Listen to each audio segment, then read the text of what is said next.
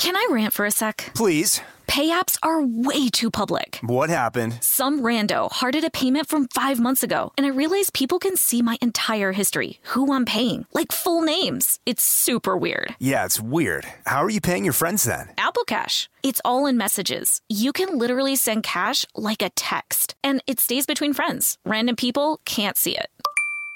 Did you just pay me $1 on Apple Cash? Shh. Services are provided by Green Dot Bank. Member FDIC. Terms apply.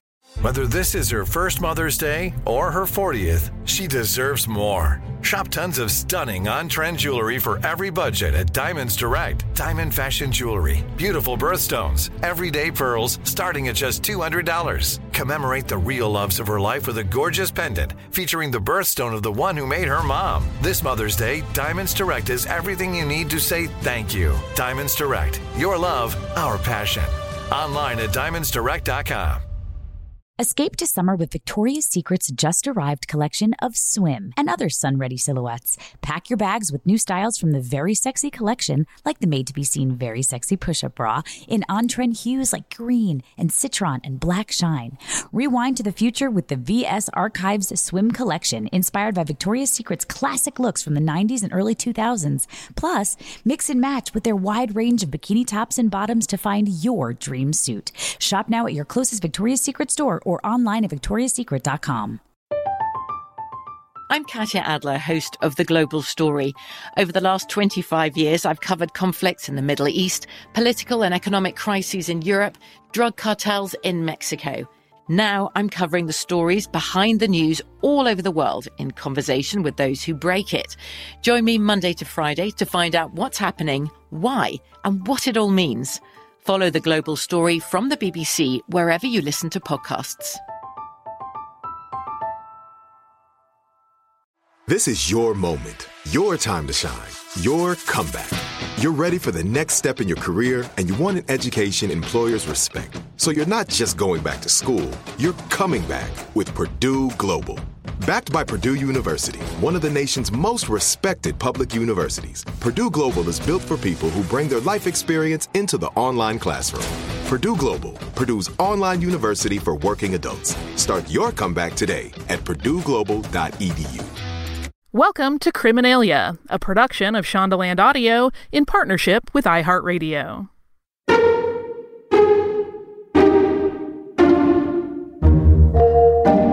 Hello and welcome to the second season of Criminalia.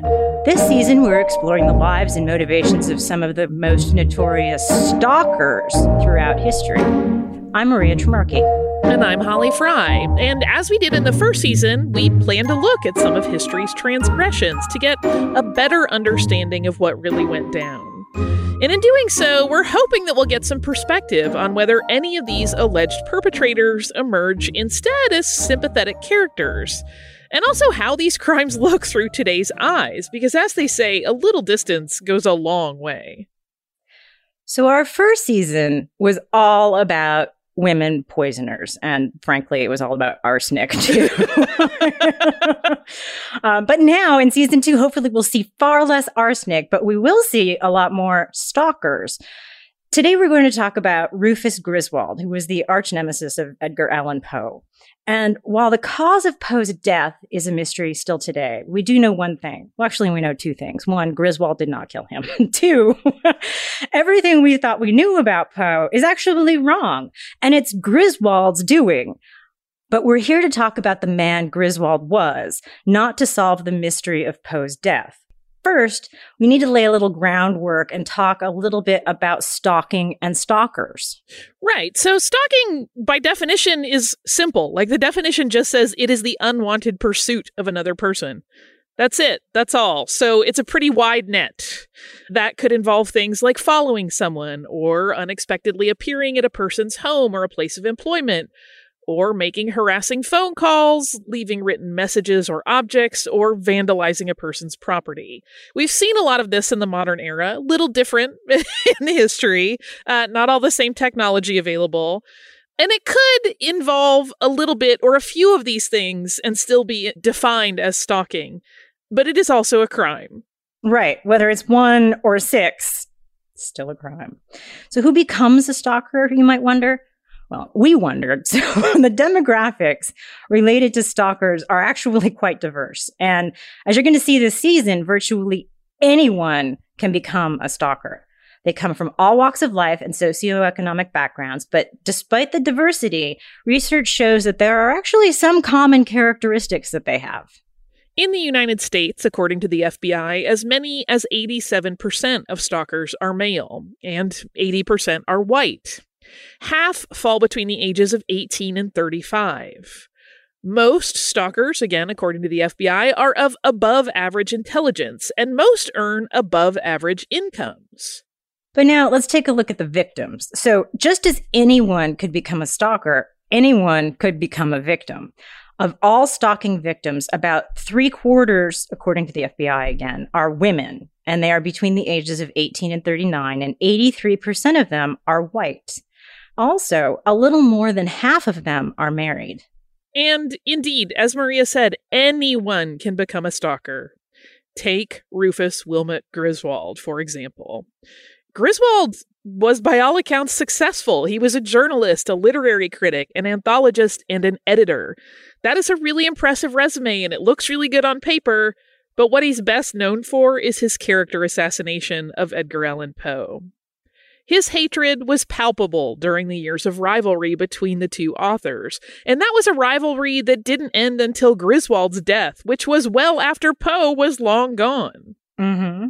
So Griswold was born on February 13th, 1815, in Vermont, in a really small town outside of Rutland, and he was the 12th of 14 children. His father was a farmer and a shoemaker, and he raised his family strict Calvinist. And it was said that Griswold was intelligent looking. He had a high, broad forehead and large gray eyes, a sharp nose, and an expression of smug defiance, which when I read that, I thought was fantastic, because as you learn a little bit more about him, you're going to envision that. What he looked like as a kid manifested his entire life. It's also been said, quote, that he has a glib tongue, and I think that did carry with him his entire life. So he left home when he was 15, and he called himself, and we quote here again, a solitary soul wandering through the world, a homeless, joyless outcast.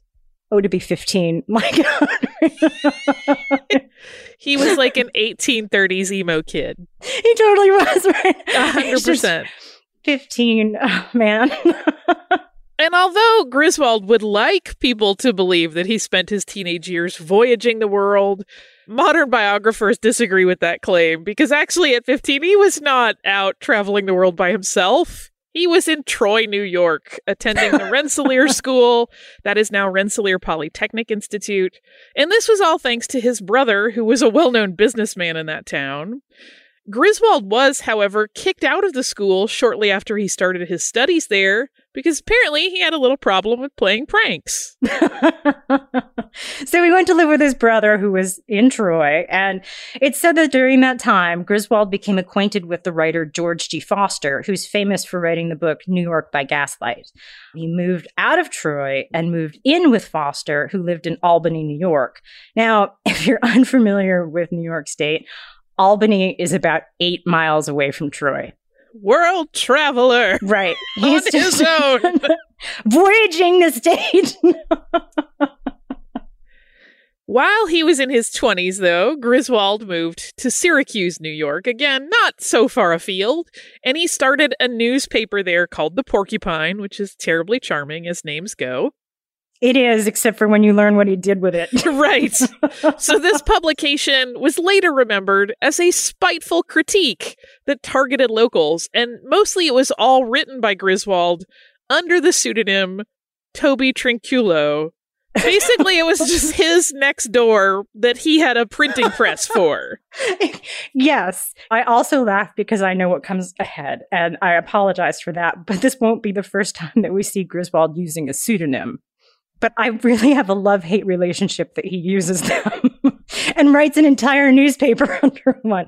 So anyway, he continued working as a journalist after Syracuse, and he was a journalist and a critic in Philadelphia, New York City, and a few other northern cities at the time.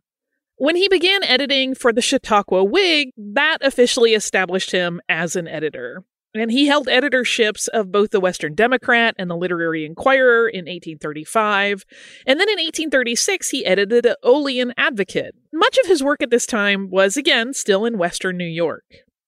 So I'm actually going to change the topic quite a ways right now. Let's talk about Griswold's marriages for just a minute.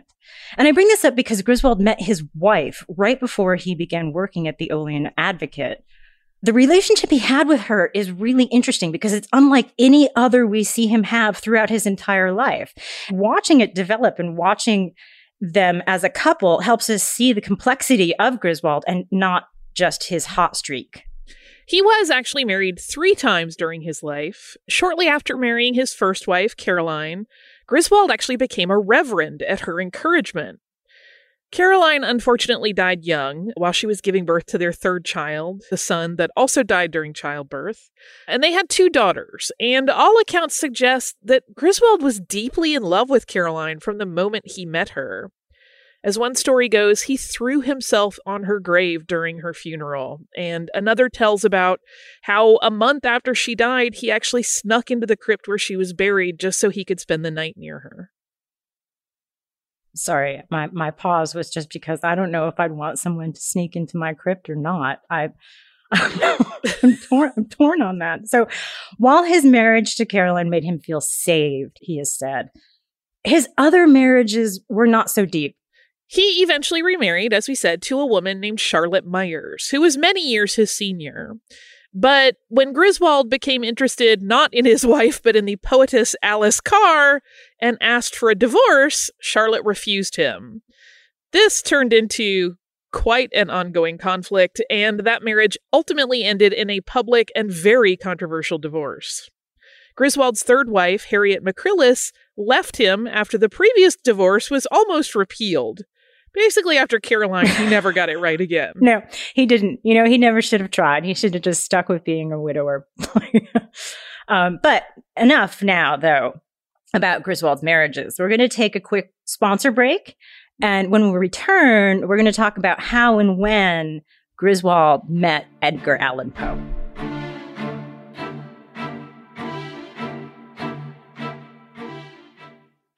Can I rant for a sec? Please. Pay apps are way too public. What happened? Some rando hearted a payment from 5 months ago, and I realized people can see my entire history, who I'm paying, like full names. It's super weird. Yeah, it's weird. How are you paying your friends then? Apple Cash. It's all in messages. You can literally send cash like a text, and it stays between friends. Random people can't see it.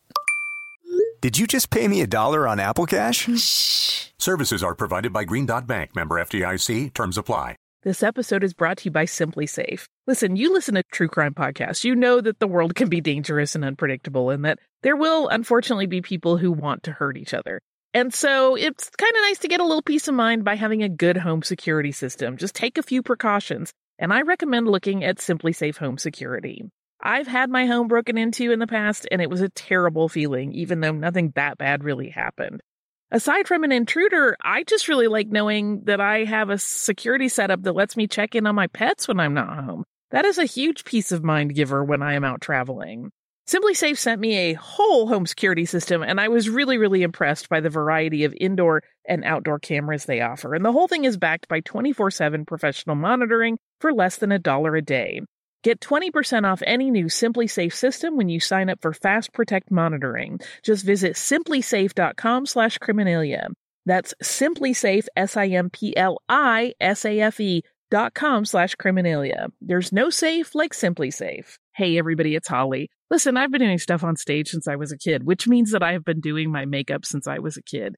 And I can turn out a look when I need to, but on my day-to-day, I really like to keep it a little more relaxed and low-key. I don't have time for a full face most of the time.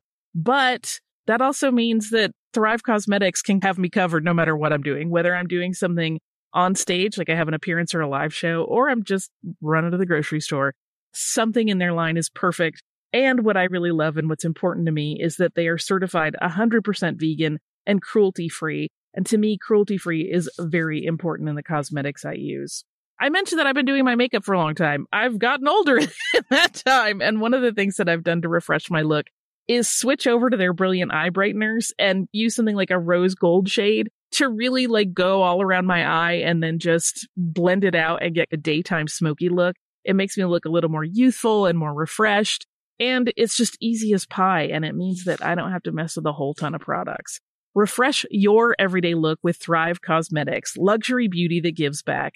Right now, you can get an exclusive 10% off your first order at thrivecosmetics.com/Criminalia. That's Thrive Causemetics, CAUSEMETICS.com/Criminalia for 10% off your first order. Escape to summer with Victoria's Secret. Pack your bags with just-arrived swim, cover-ups, corset tops, and other sexy silhouettes. When the sun goes down, opt for bold and blingy styles, like the made-to-be-seen Very Sexy Push-Up Bra from the Very Sexy collection, in on-trend hues like black shine, green, and citron. For a glam statement, pair them with your favorite jeans and bring the heat. Because life is better in a bikini. Rewind to the future with the VS Archive Swim Collection, inspired by Victoria's Secret's classic looks from the 90s and early 2000s. For endless out-of-office options, mix and match with Victoria's Secret's wide range of bikini tops and bottoms that offer you every type of coverage, from full to cheeky to minimal. And now in this season's must-have shades and patterns, add the finishing touch with the limited edition Bombshell Escape fragrance, a free-spirited take on the iconic Victoria's Secret scent. Dive into a vibrant blend of juicy guava, lush palms, and summer glow peony. Shop now at your closest Victoria's Secret store or online at victoriassecret.com. From BBC Radio 4, Britain's biggest paranormal podcast is going on a road trip. I thought in that moment, oh my God, we've summoned something from this board. This is Uncanny USA. He says, somebody's in the house, and I screamed. Listen to Uncanny USA wherever you get your BBC podcasts, if you dare.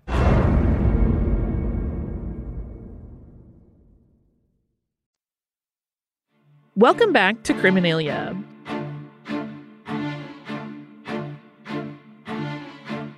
Now we are going to talk about how Poe and Griswold met.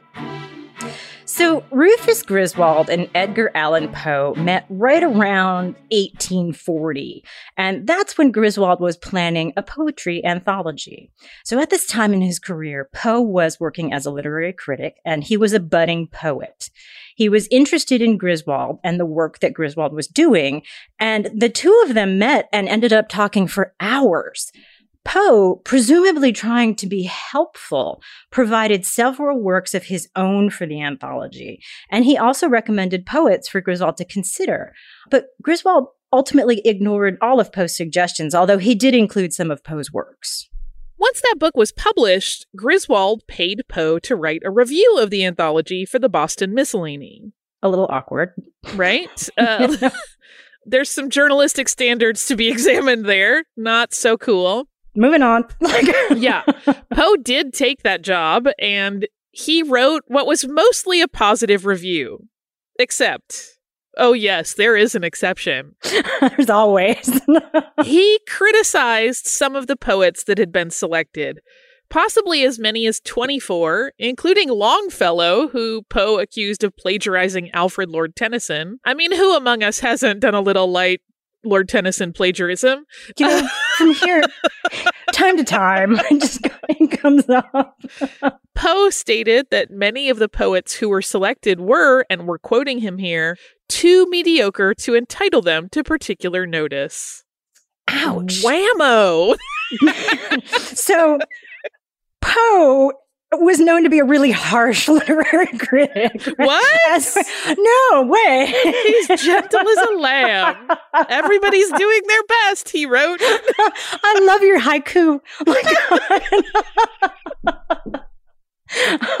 So basically, when he reviewed your poem, your book, your anthology, whatever it was, his reviews generally stung, and he offended many of his peers and his colleagues with his writing. But among the most offended was Rufus Griswold, who at the time was a rival editor, anthologist, and to Poe at least, a failed poet. Griswold had once said about Poe that, quote, "The tales of Mr. Poe are peculiar and impressive. He has a great deal of imagination and fancy, and his mind is in the highest degree analytical. The reader of Mr. Poe's tales is compelled almost at the outset to surrender his mind to the author's control." Now that should have been the bio, and he should have just wrote the end. Right. I mean, that's beautiful praise. That's lovely. But times change. So after Poe's assessment of the anthology, Griswold believed that Poe thought too much of himself, and he was really displeased by the review. So this is the moment that sparked a rivalry that lasted beyond Poe's death and might be one of the longest standing smear campaigns of literary history. At the end of the day, experts on this rivalry put it pretty simply.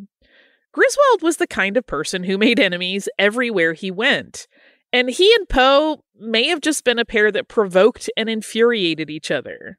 It happens, right? Sometimes people just rub you the wrong way. But, wow, this went much further than that. So, a nightmare to many who knew him both socially and or professionally. Griswold was really actually pretty good at what he did, and he had built a strong literary reputation when his 1842 collection called The Poets and Poetry of America was released. In fact, Griswold and Poe had both worked on a publication called Graham's Magazine, but to Poe's disappointment, when Griswold succeeded him as assistant editor, Griswold also took home a bigger paycheck. And Poe may have felt shortchanged, but Griswold had come to utterly loathe Poe because Poe had criticized Griswold's poetry collections. How dare he? How dare he? He was obsessed with this bad review. The owner of Graham's Magazine later commented that Poe, quote, "gave Mr. Griswold some raps over the knuckles of force sufficient to be remembered." I suppose that is a way to say it, yes. I mean, again, this is the kid who thinks he left home and paints himself as like this lonely, penniless, joyless survivor of the world. And then someone's like, "You're kind of a crap poet." Like, right. He's like, "Fine, then I'll just write under pseudonyms. You'll never know it's me." His entire identity was undermined by this thing.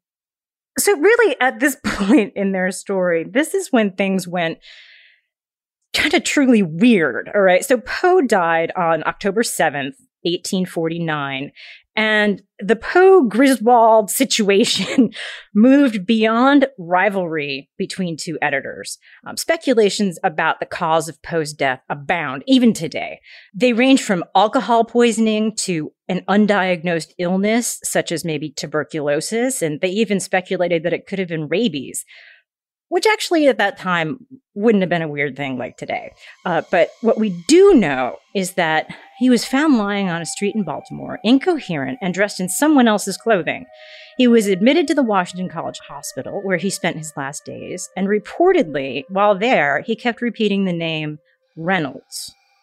A local newspaper reported his cause of death as congestion of the brain. And today we would call that phrenitis or swelling of the brain, but it was at the time often used as a euphemism for alcohol poisoning. The circumstances surrounding Poe's untimely death remain one of the great mysteries about the author, even today, and it has long fueled the perception that he lived a life of debauchery. With Poe's death, Griswold saw an opportunity, and he went on and on to defame Poe for many years. We are going to take a break, and then when we come back, we will talk about how and when Griswold began this campaign of defamation.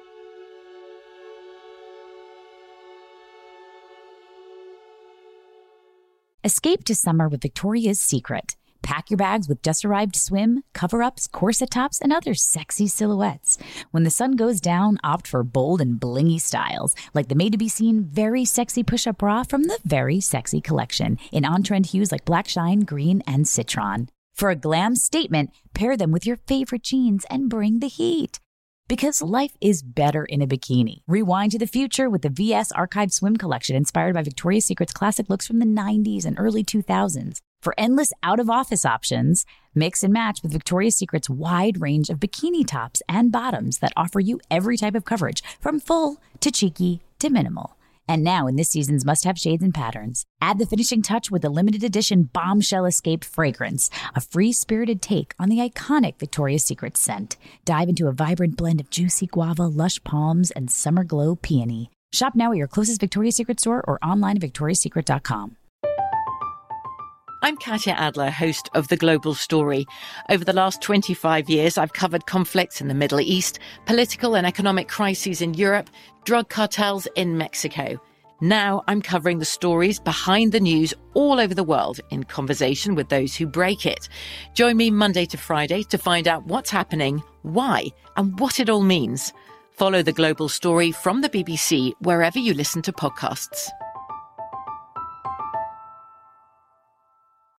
Become a part of the fast-growing health and wellness industry with an education from Trinity School of Natural Health. Trinity graduates can empower their communities through natural health principles and techniques, whether they go into practice to guide others toward their wellness goals or open a store to sell their favorite health products. Trinity grads are equipped to change lives. With 19 online programs and flexibility to fit your busy schedule, including the popular Certified Natural Health Professional, you can get the training that helps you turn your passion into a career. And here's the best part. You can earn the certification in less than a year. From herbology to naturopathy and health coaching, Trinity allows you to make a meaningful difference by helping others live healthier, happier lives. Don't wait any longer to pursue your passion for natural health. Enroll today at trinityschool.org. That's trinityschool.org. Xfinity has free premium networks for everyone this month, no matter what kind of entertainment you love. Addicted to true crime? Catch killer cases and more spine-tingling shows on A&E Crime Central. Crave adventure? Explore Asian action movies on Hi-YAH. Searching for something extreme? Check out skating, snowboarding, and more on Fuel TV Plus, the global home of action sports. And find crowd-pleasing bops on iHeartRadio's Hit Nation playlist. There's new free shows and movies to love every week. Say free this week in your Xfinity voice remote. The 2024 presidential campaign features two candidates who are very well known to Americans. And yet, there's complexity at every turn. Criminal trials for one of those candidates. Young voters who are angry. The Campaign Moment podcast from the Washington Post gives you what matters. I'm Aaron Blake, and I'm covering my 10th election cycle. My colleagues and I have insights that you won't find anywhere else. So follow The Campaign Moment right now, wherever you're listening. Welcome back to Criminalia.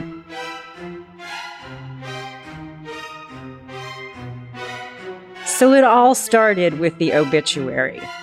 That character assassination we mentioned before the break began immediately upon Poe's death. Griswold penned Poe's obituary for the New York Daily Tribune, which actually was so libelous, and he knew that he wrote it under the pseudonym Ludwig. More pseudonyms. Come on, Rufus. Stand up for your own words. So that obituary began, and I'm going to quote it. Edgar Allan Poe is dead. He died in Baltimore the day before yesterday. This announcement will startle many, but few will be grieved by it. He went on that Poe was morally bankrupt and a drunken womanizer, and today we know that none of that is actually true. And this obituary, along with any information about Poe that came from Griswold, were all an attempt at revenge for some of the offensive and provoking things that Poe had written about Griswold and his work over the years. But there's a beautiful sort of irony here, which is that the attacks that Griswold mounted, which he intended to turn people off of reading Poe's works, actually had the opposite effect. People became very fascinated and started reading Poe even more after his death than when he was alive. I love it. The obituary was just the beginning. With Poe's death, Griswold became the wellspring of pretty much all the misinformation about Poe's life from the 1800s till today. And next in his toxic campaign, he decided that he would write Poe's memoirs. I always think about this in the selfish lens and go, who that hates me would write my memoirs? And how badly would that go? What would those sound like exactly? And it's said that Poe had appointed his now literary rival, Griswold, to be his literary executor. And that sounds weird. Correct. But it also might have happened. It often seems when you read about their story that Griswold was really fuming all the time and Poe was kind of like, you're crabby. Like he didn't have the same ire in return at all. I feel the same way. I feel like for Poe, he kind of like came and went out of the rivalry and like Griswold was just in it all the time. Yes, because he was obsessed. Yes. So, like we said, this may have actually happened that Poe chose Griswold to be his literary executor. It is actually likely that one of the following two things happened. So some historians think that, yes, Poe did name Griswold to be his literary executor, probably during a time when the two were in a more civil relationship, which, possible. However, others believe it was more likely this scenario. Griswold probably convinced Poe's mother-in-law, a woman named Maria Clem, after Poe's death, to sign away the rights to the author's works, promising her profits from the sales of the memoir. But Maria was never actually paid. She was paid, but not as she expected to be. She received 6 sets of the 2 volumes of the memoir with a card that said that she could sell them and that would be her profits. What a peach. Come on. Now, with all of Poe's literary papers, Griswold was able to take real events in Poe's life and twist them to fit the character of Poe that he was creating. And he ended up creating what you've probably heard of before, kind of a mad genius version of Poe, one where he became this poor, wandering madman with alcohol and opioid problems who talked to himself on the streets. And Griswold backed up his claims about Poe with quote-unquote evidence, although most of that so-called evidence has also been completely debunked. I would love to see that evidence. So when Griswold edited and published an inaccurate collection of Poe's writings, in which he included a biographical piece entitled Memoir of the Author, as you may guess, it did not paint a good picture of Poe. Griswold made false claims about Poe's character, and it was this piece that would go on to seal the negative reputation Griswold was trying to develop of Poe within the community. And it was starting to become how people thought of Poe. In the biography that Griswold wrote of Edgar Allan Poe, he also portrayed Poe as basically a conniving jerk who had conned a woman out of money and who spent most of his time drunk. But then Griswold actually took things to a new level. He made up passages and quotes from Poe posthumously. They were all quotes that gave high praise to Rufus Griswold. Surprise! And they were all attributed to Poe. So he claimed after the man's death that in fact he was very complimentary of him. Right. He's a terrible person, but he loved me. Poe, at this point, was becoming a legend in the community, but his life, still to this day, is widely mischaracterized, and his character has been distorted this whole time because of this one book. And while Poe was an obsessive rivalry for Griswold, that was not the only person that Rufus had some controversy with. You don't say. He had a personality type. There were a lot of people that he had conflict with, but there are 2 that came up in the research that are really worth noting. Reverend Joel Headley and Griswold were working on books about George Washington at the same time. And through their interactions, Headley was angry and swore revenge. We don't know exactly what went down, but this is Griswold. He began calling Griswold, and we quote, such a liar that even his friends replied to his statements with the query, is that a Griswold or a fact? Which I would really like to make a comeback. Holly, I think we can do it. I'm 100% using that in my day-to-day life. I'll have to explain it the first few times, but then it will catch on. People will start to get it, yeah. Well, so unlike Griswold's lifelong stalking of Poe, this rivalry lasted only about a month, and unfortunately, no one today says, is that a Griswold or is it a fact? Anyway, so nothing about this rivalry really stuck. It's kind of another twist of the dagger that even an insult about him did not persist historically. You're not famous in any way, dude. Right? That can't even stick.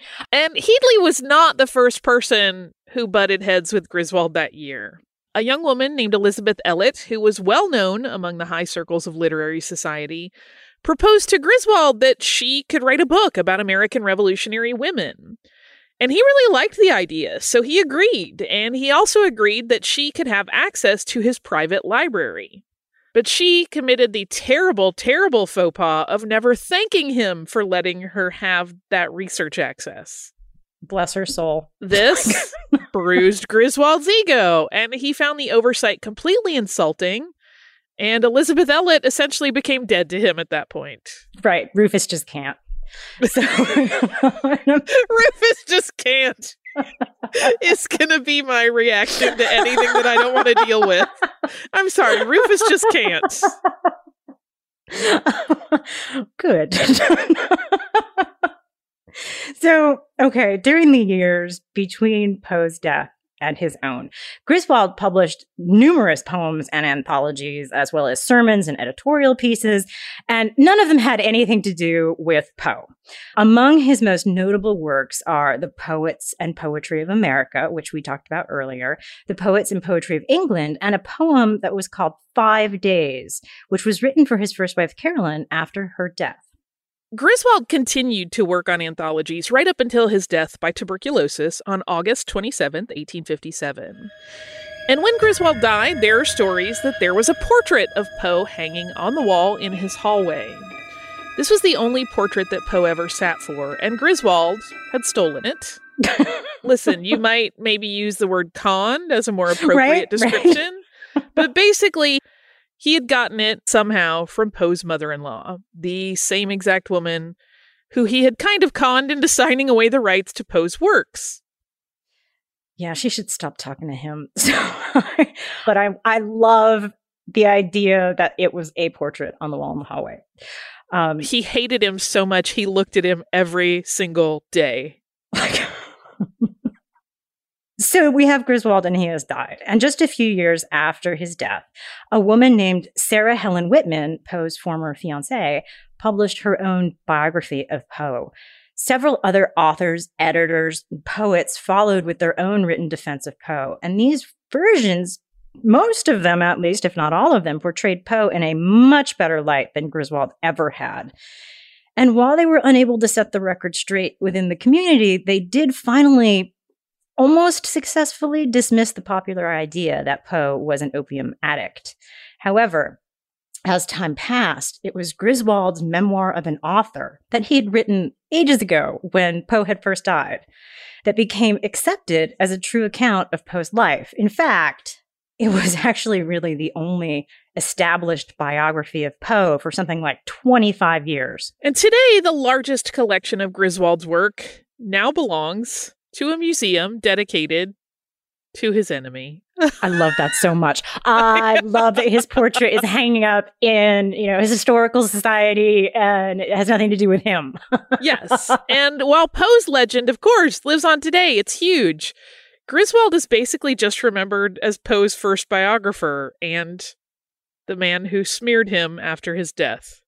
Now, there was a story that came up that we talked about during the research that you loved, and there wasn't quite a correct place to put it here, but I wanted to make sure that you tell it because it's so incredibly charming. It is so charming, and I think that it is such a good description of who Poe actually was. I just fell in love with it. So it was a time after The Raven, the poem, came out, and as a literary critic, you're not recognized on the street, but as a poet, at that time, you were.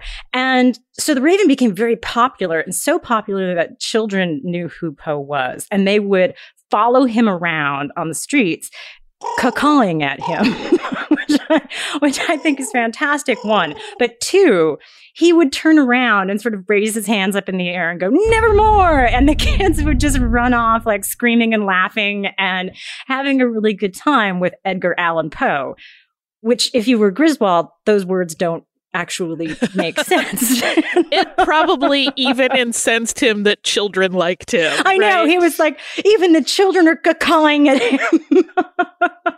No one caws at me. I just love that. I mean, everything that I've learned about Poe that hasn't had Griswold's touch to it just suggests he was such a charming man. It didn't fit in the script, and I appreciate you giving me the time to share it. It's slightly selfish because I love Edgar Allan Poe. I, like Rufus Griswold, have his portrait in my home, although not so I can sneer at it because I love him. So we, instead of What's Your Poison this season, have a little bit different name. So Holly's going to kick that off. Yeah, I mean, we still are going to have cocktails. There's no way around it. Don't mistake my language for no cocktails. It just mean we're going to call them something else. And this one, you have to excuse because we're taking a little bit of linguistic license. We are calling these the chaser. Normally, a chaser is actually non-alcoholic. It's what you have after you have a shot, where you then drink down like a soda or a water or something so that it helps balance that out in your system and you don't become a train wreck too quickly. But we're calling them chasers because we're talking about stalkers, and they will, in fact, usually have alcohol. I think it's a brilliant name. In thinking about these two, and Rufus Griswold in particular, I wanted to make a dark drink, and I wanted to make something that was just interesting and a little bit outside of where I would normally land. And I created something called the Bitter Rival. Ooh. So it starts with 4 ounces of cold coffee, 2 ounces of rum. I used a spice rum. Mm-hmm. An ounce of simple syrup. You can use a flavored one. I used a little bit of my leftover honey syrup from when we did the Bee's Knees at the end of season 1. That's right. 3/4 of an ounce of lemon juice. And then 2 to 3 shakes of Angostura bitters. The lemon juice is interesting. It gives it a little bit of bite, which is what we want, right? We don't want this to be an overly sweet and cloying thing. We most definitely do not with these men. Right, because I want everything to be overly sweet and cloying. But yeah, you can do other bitters if you prefer them. I had Angostura on hand. Mix that all up. Give it a shake and a shaker if you wish. Pour it into your glass. And there you have a Bitter Rival. It's interesting because it doesn't have as much body as I anticipated. Mm-hmm. And it's not as bitey as I thought. And if you really dislike bitey, you can add a little more simple syrup. If you would prefer it to be a little more bitter, you can drop that down to like a 3/4 of an ounce. But that is my ode to Rufus Griswold, the Bitter Rival. I like to think that Poe's the kind of guy who would have had a lot of coffee. One would hope. It's a coffee time. Yes. And it's also a good way if you are like me and you make like a pot of coffee and sometimes you end up with like a cold bit at the end that you don't really want to drink. Put that in a jar or a container and toss it in your fridge and keep it on hand for something like this. It's a good way to not waste. It's perfect. So thank you for joining us for this kickoff to season 2 of Criminalia. We are so excited. There will be so many more stalkers to come. And we will see you next week right here. Criminalia is a production of Shondaland Audio in partnership with iHeartRadio. For more podcasts from Shondaland Audio, please visit the iHeartRadio app, Apple Podcasts, or wherever you listen to your favorite shows.